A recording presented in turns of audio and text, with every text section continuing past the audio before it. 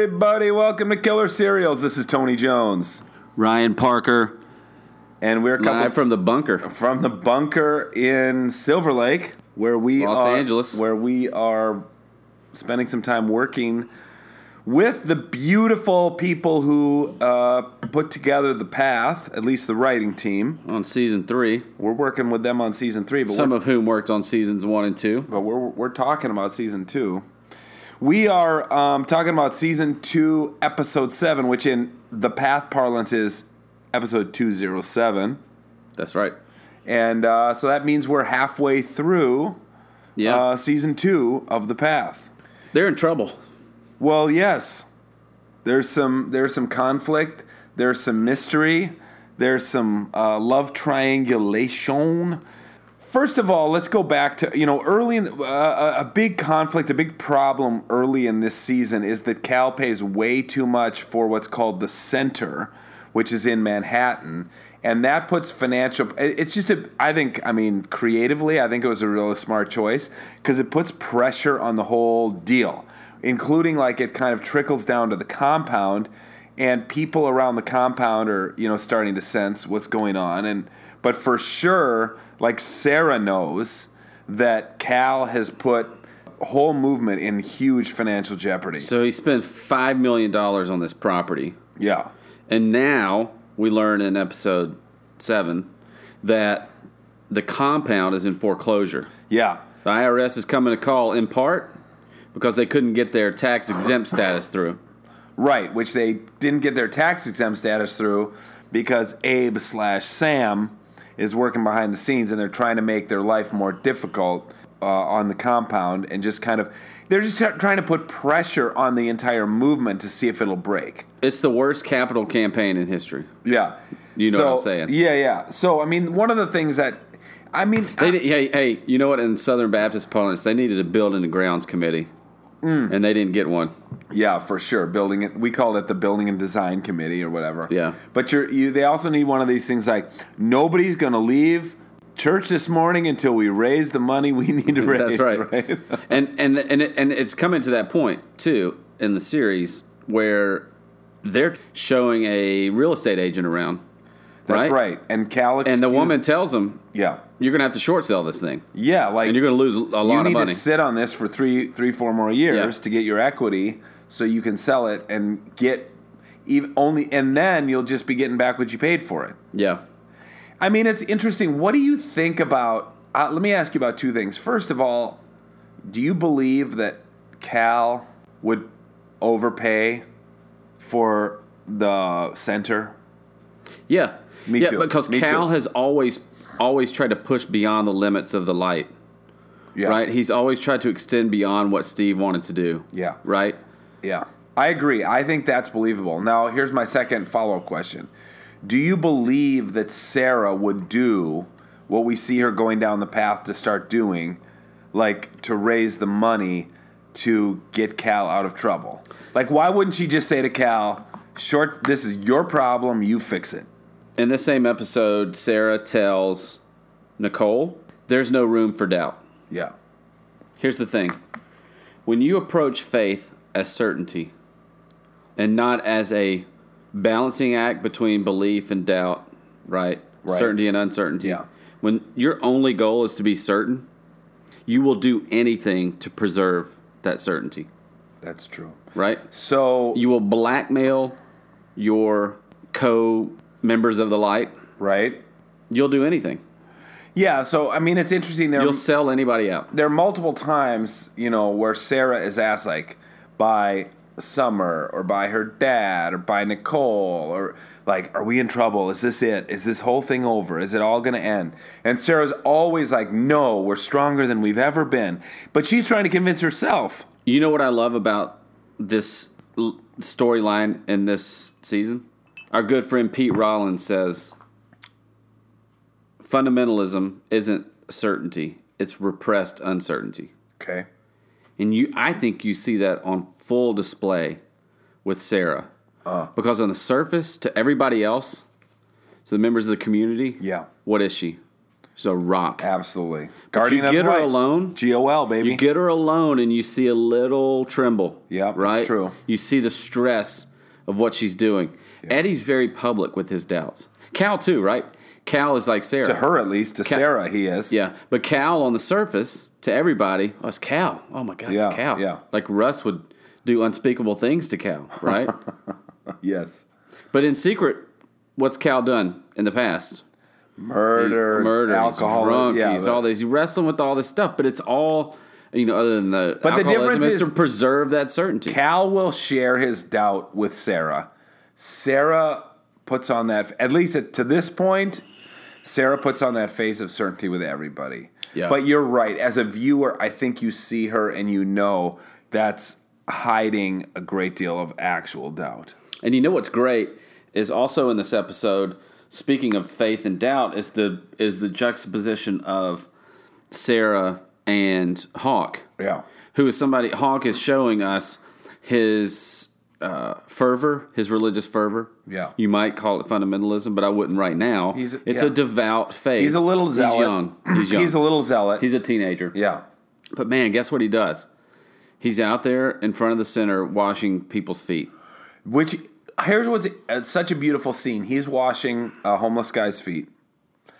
And his mom, Sarah, comes out of the center. Oh, yeah. And she looks at him, and it's like for that moment, for that split second, she has a little epiphany, and she remembers what the matters. movement's really supposed to be all about. And what matters in life. What really caring matters for other in life. people. Yeah. So that's what happens to her. And he says, do you want to wash feet with me?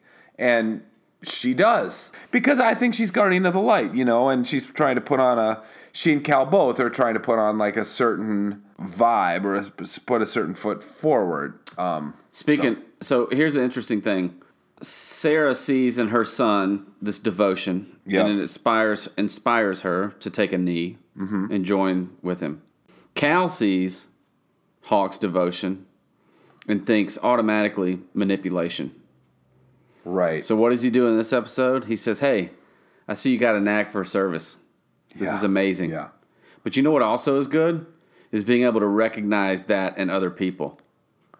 And he says, and in no one's, Hawk is a little dense, right? Yeah. But anybody that's paying attention is like, we need money. Go get the money. But the fact that here's what I would say. As somebody who, when I was about age 16, I was definitely tapped in my church to be a leader. Were you really? Oh my gosh! And you love it, don't you? Because I had said I was thinking about going to seminary, and then suddenly just skip college. Well, yeah, I mean, then it's very heady when you're tapped into a leadership position by the senior pastor of your church when you're 16 or 17. So Hawk is tapped by Cal. I think, hey, not only do you have it, but you can see it in others, like you just said. Now, but what we know as a viewer is it's a ruse. What he's trying to do is to get Noah's mom to write a check, and maybe there are other people whose parents have money and they can write a check. And Hawk is just being used. He's just literally a tool. Yeah. And yet it's super. I don't know. I'm just saying it goes right to your head when the senior pastor of your church. Anytime somebody you look up to looks up to you. Yeah. That carries a lot of weight, right? Yeah, for sure. Let's talk about this. There are a couple kind of minor figures that I want to talk about. Kodiak and Sean are both, more minor characters. Let's talk about Sean first. Yeah, okay. And let's close with Kodiak because that's really the end of the episode. That's true. Okay, so Sean is having doubts about the movement, and part of his doubts are the fact that he doesn't know if the baby that Mary's carrying is his own or not. Even though he said, it's going to be my baby no matter what. I'm going to raise it as my baby no matter what. You can tell he doesn't quite believe that. Let me tell you. As someone who's been through Sean, that. I think, yeah. Is this dog mine? What I really appreciate about the character of Sean is how he's played that uncertainty. Yeah. So lightly. Really lightly. Yeah. he knows. They're painting, But he's kind of holding out They're hope. painting the crib, and he's like, "What would you think if we left the cult?" And she's like, "What?" I think that's one of the more understated performances of the second season. Is that tightrope he's had to walk as an actor and as a character, trying to capture that uncertainty. So somehow he sneaks away from the compound and gets on a phone and calls his mom. Yeah, called from the grocery store or whatever. Yeah, like, I want you to know, A, I'm married, and B, we're having a baby. Yeah, whoa. Don't come. Yeah. Oh, gee, I wonder what mom's going to do. It's a cry for help. Yeah, it's a cry for help. Like, by the time he's walking back on the highway, there's a little continuity issue. 5 minutes away. I know, right? I know. They drove all day from California. It was crazy. They were like Johnny on the spot, baby. They had a teleporter, and they were like in the Ford Escort pulling up next to him. I mean, it's with the cult lady and the cult de-brainwasher. Yeah, they picked her up on the way in Sheboygan. But I don't know if that's on the way or not. I mean, it does show that there's a sense of urgency in his parents when they get this call from their son. And look, this is actually super common among people who are in cults, that their parents try to rescue them, and they bring, they have deprogrammers along, and they're like, I mean, if your kid were in a cult, if my kid were in a cult, like, I'd give my left leg to get my kid out of a cult. You know what I'm saying? Because in fact, I have a friend right now whose son is scheduled to move onto a hippie compound in Missouri in April. And, our other kids are on the same hockey team. And so he's like asking me, you're a religious guy. Like, what do you think about my kid moving onto this hippie compound? And it's That's not crazy. really a cult, but it's not really religious, but it's kind of like hippie new age commune. That's crazy. It's a little bit like Myerism. Yeah. And I'm like, bro, you should watch The Path. Watch this TV. And then listen to the podcast. Yeah, right. Yeah, and tell all your friends. So, I mean, I think it's interesting. Sean is really... Here's the question. Sean fled his family. There was a perceived slight there. Like, he perceived the dissonance with his parents. Yeah. That really hasn't played out in the series, right? They're there for him. Yeah, for sure. They're not bailing on it. Everything that I see is that they care about him. Yeah. I mean, here's the thing, though, about Sean that's going to be interesting to see. Can he convince Mary to go with him? Because that once Sean even has he's got an out. She has nobody, which is so tragic. I know, but she's got him, right? So not if he leaves. I'm saying this, once there's a sliver of doubt, you're out of the cult. You don't have a sliver of doubt, call mom, hear mom's voice, be like, here's an example, okay? So I ran a church camp for many years. And kids get homesick, junior high kids get homesick. Some of them have never been away, on an overnight camp. Sure. They just, had a one-night sleepover at a friend's house. Yeah. And they're homesick, and they beg you. I mean, it tears your heart out. They want to call home. But here's what you know as the camp director. And as an adult. As the adult and the camp director. If you're if that kid hears his mom's voice, it's over. Yeah. For the mom, too. Bloody murder. Mom's in the car, and the kid is done. Yeah. That kid is done. He's going home. Yeah. It might not be that day, but it'll be the next day or the day after that. So you're just do everything in your power to not have the kid call home. Yeah. So this is the thing. As soon as Sean picks up that phone at the fruit stand, done. He's out, okay? So now the question is, Mary and his unborn child. Is Mary going to go? Are they going to go or not? Crazy. And I don't know, because it's so hard to tell Mary's motives, because in some ways, the Myra saved her, and in other ways, she's even more devious than Cal. And the thing is, Myerism saved her, Cal saved her, and Myerism gave her Sean. That's right. And gave her a baby. Boy, we just don't know which part of Myerism gave her. Right? But that's 4 layers that she's got to peel back if she wants to get out. She wants to leave with Sean, yeah. All right, hey, let's talk about the Kodiak. Who I just love. I freaking love. Don't you want a Kodiak spinoff? I mean, yes. Man of Siberia. What did he do for those 10 years in Siberia? A Myrist in Siberia.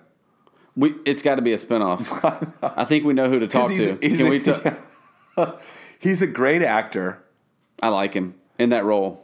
Yeah, and so he follows which he follows Eddie and Yeah, in this episode, so Snaggletooth. Come on, we can't. Okay, Yeah. Well, Ryan, the kid actor, who's I'm sure a very nice guy, but he's got the long red. He's like he is literally the bucktooth redheaded stepchild. a lot of us have been there, Dude, We he's- had messed up teeth as kids. I mean, and we seriously. get braces. He's literally the redheaded bucktooth stepchild because he's redheaded That's true. and he's bucktooth And he's a with Eddie. stepchild.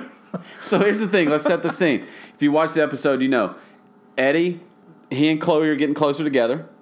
She's got a great opportunity for work to make a little bit of money. To do hair But at a it's- wedding. Yeah, but she's got. She's so white trash. I mean, come on. She's a hairdresser, bro. Let's just finish.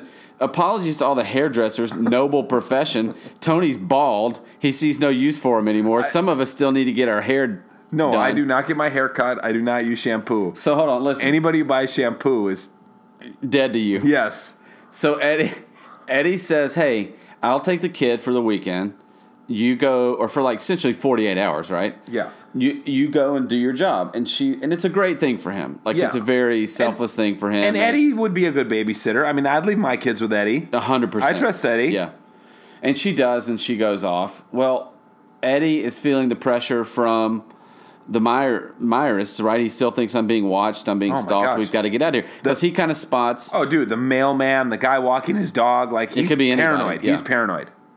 And so, really, at the 11th hour of the time that Yeah, they're the apart, baby, yeah. he says, "Hey, what if I come meet you?" And She's like, it's "No." a great idea. She's she like- loves it. No. She's like, no, don't come. Yeah, but he sells it. But yeah, he's And coming she anyway. says, "Oh, that's so sweet." Yeah. And it is. It's great. It's Yeah. it should be from her perspective. So he goes, but earlier in the episode, he's had this nightmare, right, about driving along the road with Summer in the back. yeah, pulling They're singing over, a song. seeing a tree. Sees a tree and he pulls over in his dream, and then he sees a cabin. Yeah. Well, he's driving along the road with Chloe's son in the back, and he says, "Hey, just take a nap. We'll be there in a little bit." Right. But as he's driving along, he sees the same tree. road from his dream in Yeah. the tree. And so he pulls And over, there's a innocently enough. Oh, there's a van There's broken an down by unmarked the tree. van broken down. Yeah. So as he investigates the van, he's going to check out what's the tree, is the cabin beyond the tree. But when he looks into the van, he sees Richard in the driver's seat. And the old Kodiak comes tire up iron. behind. The old tire iron to the back of the head. Oh, that's just, dude. Let me just And say this. it's the end of the episode. It's happened in 100 TV shows, but I just want to say, Eddie did you- not watch TV on the compound. Can you imagine getting hit in the back of the head with a tire iron? How do you live? I don't, without brain damage. How do you live? I mean, I cannot imagine getting hit in the back of the head with a tire like iron. it would cave your skull in. It would right? cave your skull in for sure. Anyway, that's the end of the episode. It's quite the cliffhanger. But because- Kodiak is a great. It's a great cliffhanger. But Kodiak has been following him for most of the episode, and one of the things that Eddie does is he takes Chloe's son to essentially a war museum, Yeah. And Kodiak gets and through that, as Kodiak Flashbacks. follows him, he sees displays on Vietnam, and we realize this is a Vietnam vet right, who's probably committed some atrocities. Well, we know he's committed atrocities based on his reel-to-reel unburdening tapes, Sure. which we've heard clips of. And so Steven, because Kodiak's one of the elders, right, or he's been around for a while, Kodiak, We see a flashback. Steven has essentially saved. Yeah, we see Kodiak. a flashback where they're sitting back to back earlier in the episode. That's right. And Steve says, Dr. Stephen Meyer says, is like, tell me about it. And he's like, I can't talk about it. I did an unspeakable thing. Yeah. You don't know at the time. You find out, jumping ahead to the when he's in that armory museum, that it's, Vietnam. Yeah. And obviously it's that PTSD that drove him to Siberia for 10 Yeah. years. Maybe. I mean, right, something drove him to Siberia. We got to find out more about Kodiak. in a spin-off show. So yeah, it's Kodiak jumps Eddie, knocks him out, and all we know as the episode ends is Eddie's going to that old beat up shack, and Snaggletooth Kid is like alone on the side of the road. Amber which- Alert. There's a lot of tension as this episode ends. I feel like we should just end it here. cliffhanger like the show. Yeah, I mean, right? it's really an interesting episode, and as they all are, but lots going on. So that's episode 207 of The Path. This is Tony Jones, Ryan Parker, Killer Cereals. Signing off. Thanks for listening.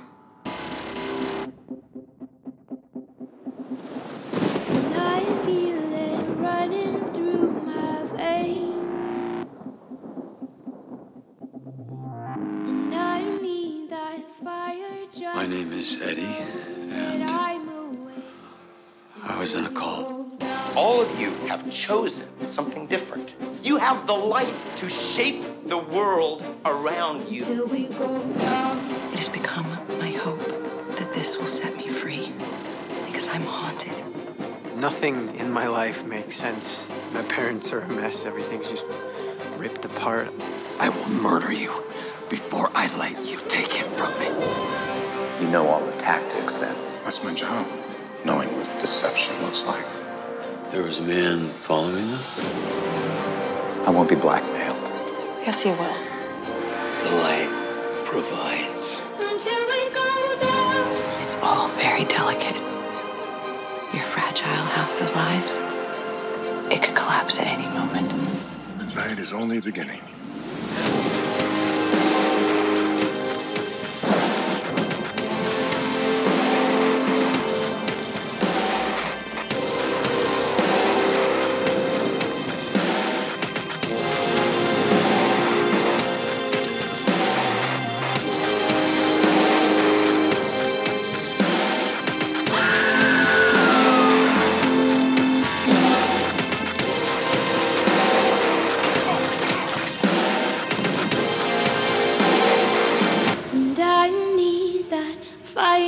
Just to know that I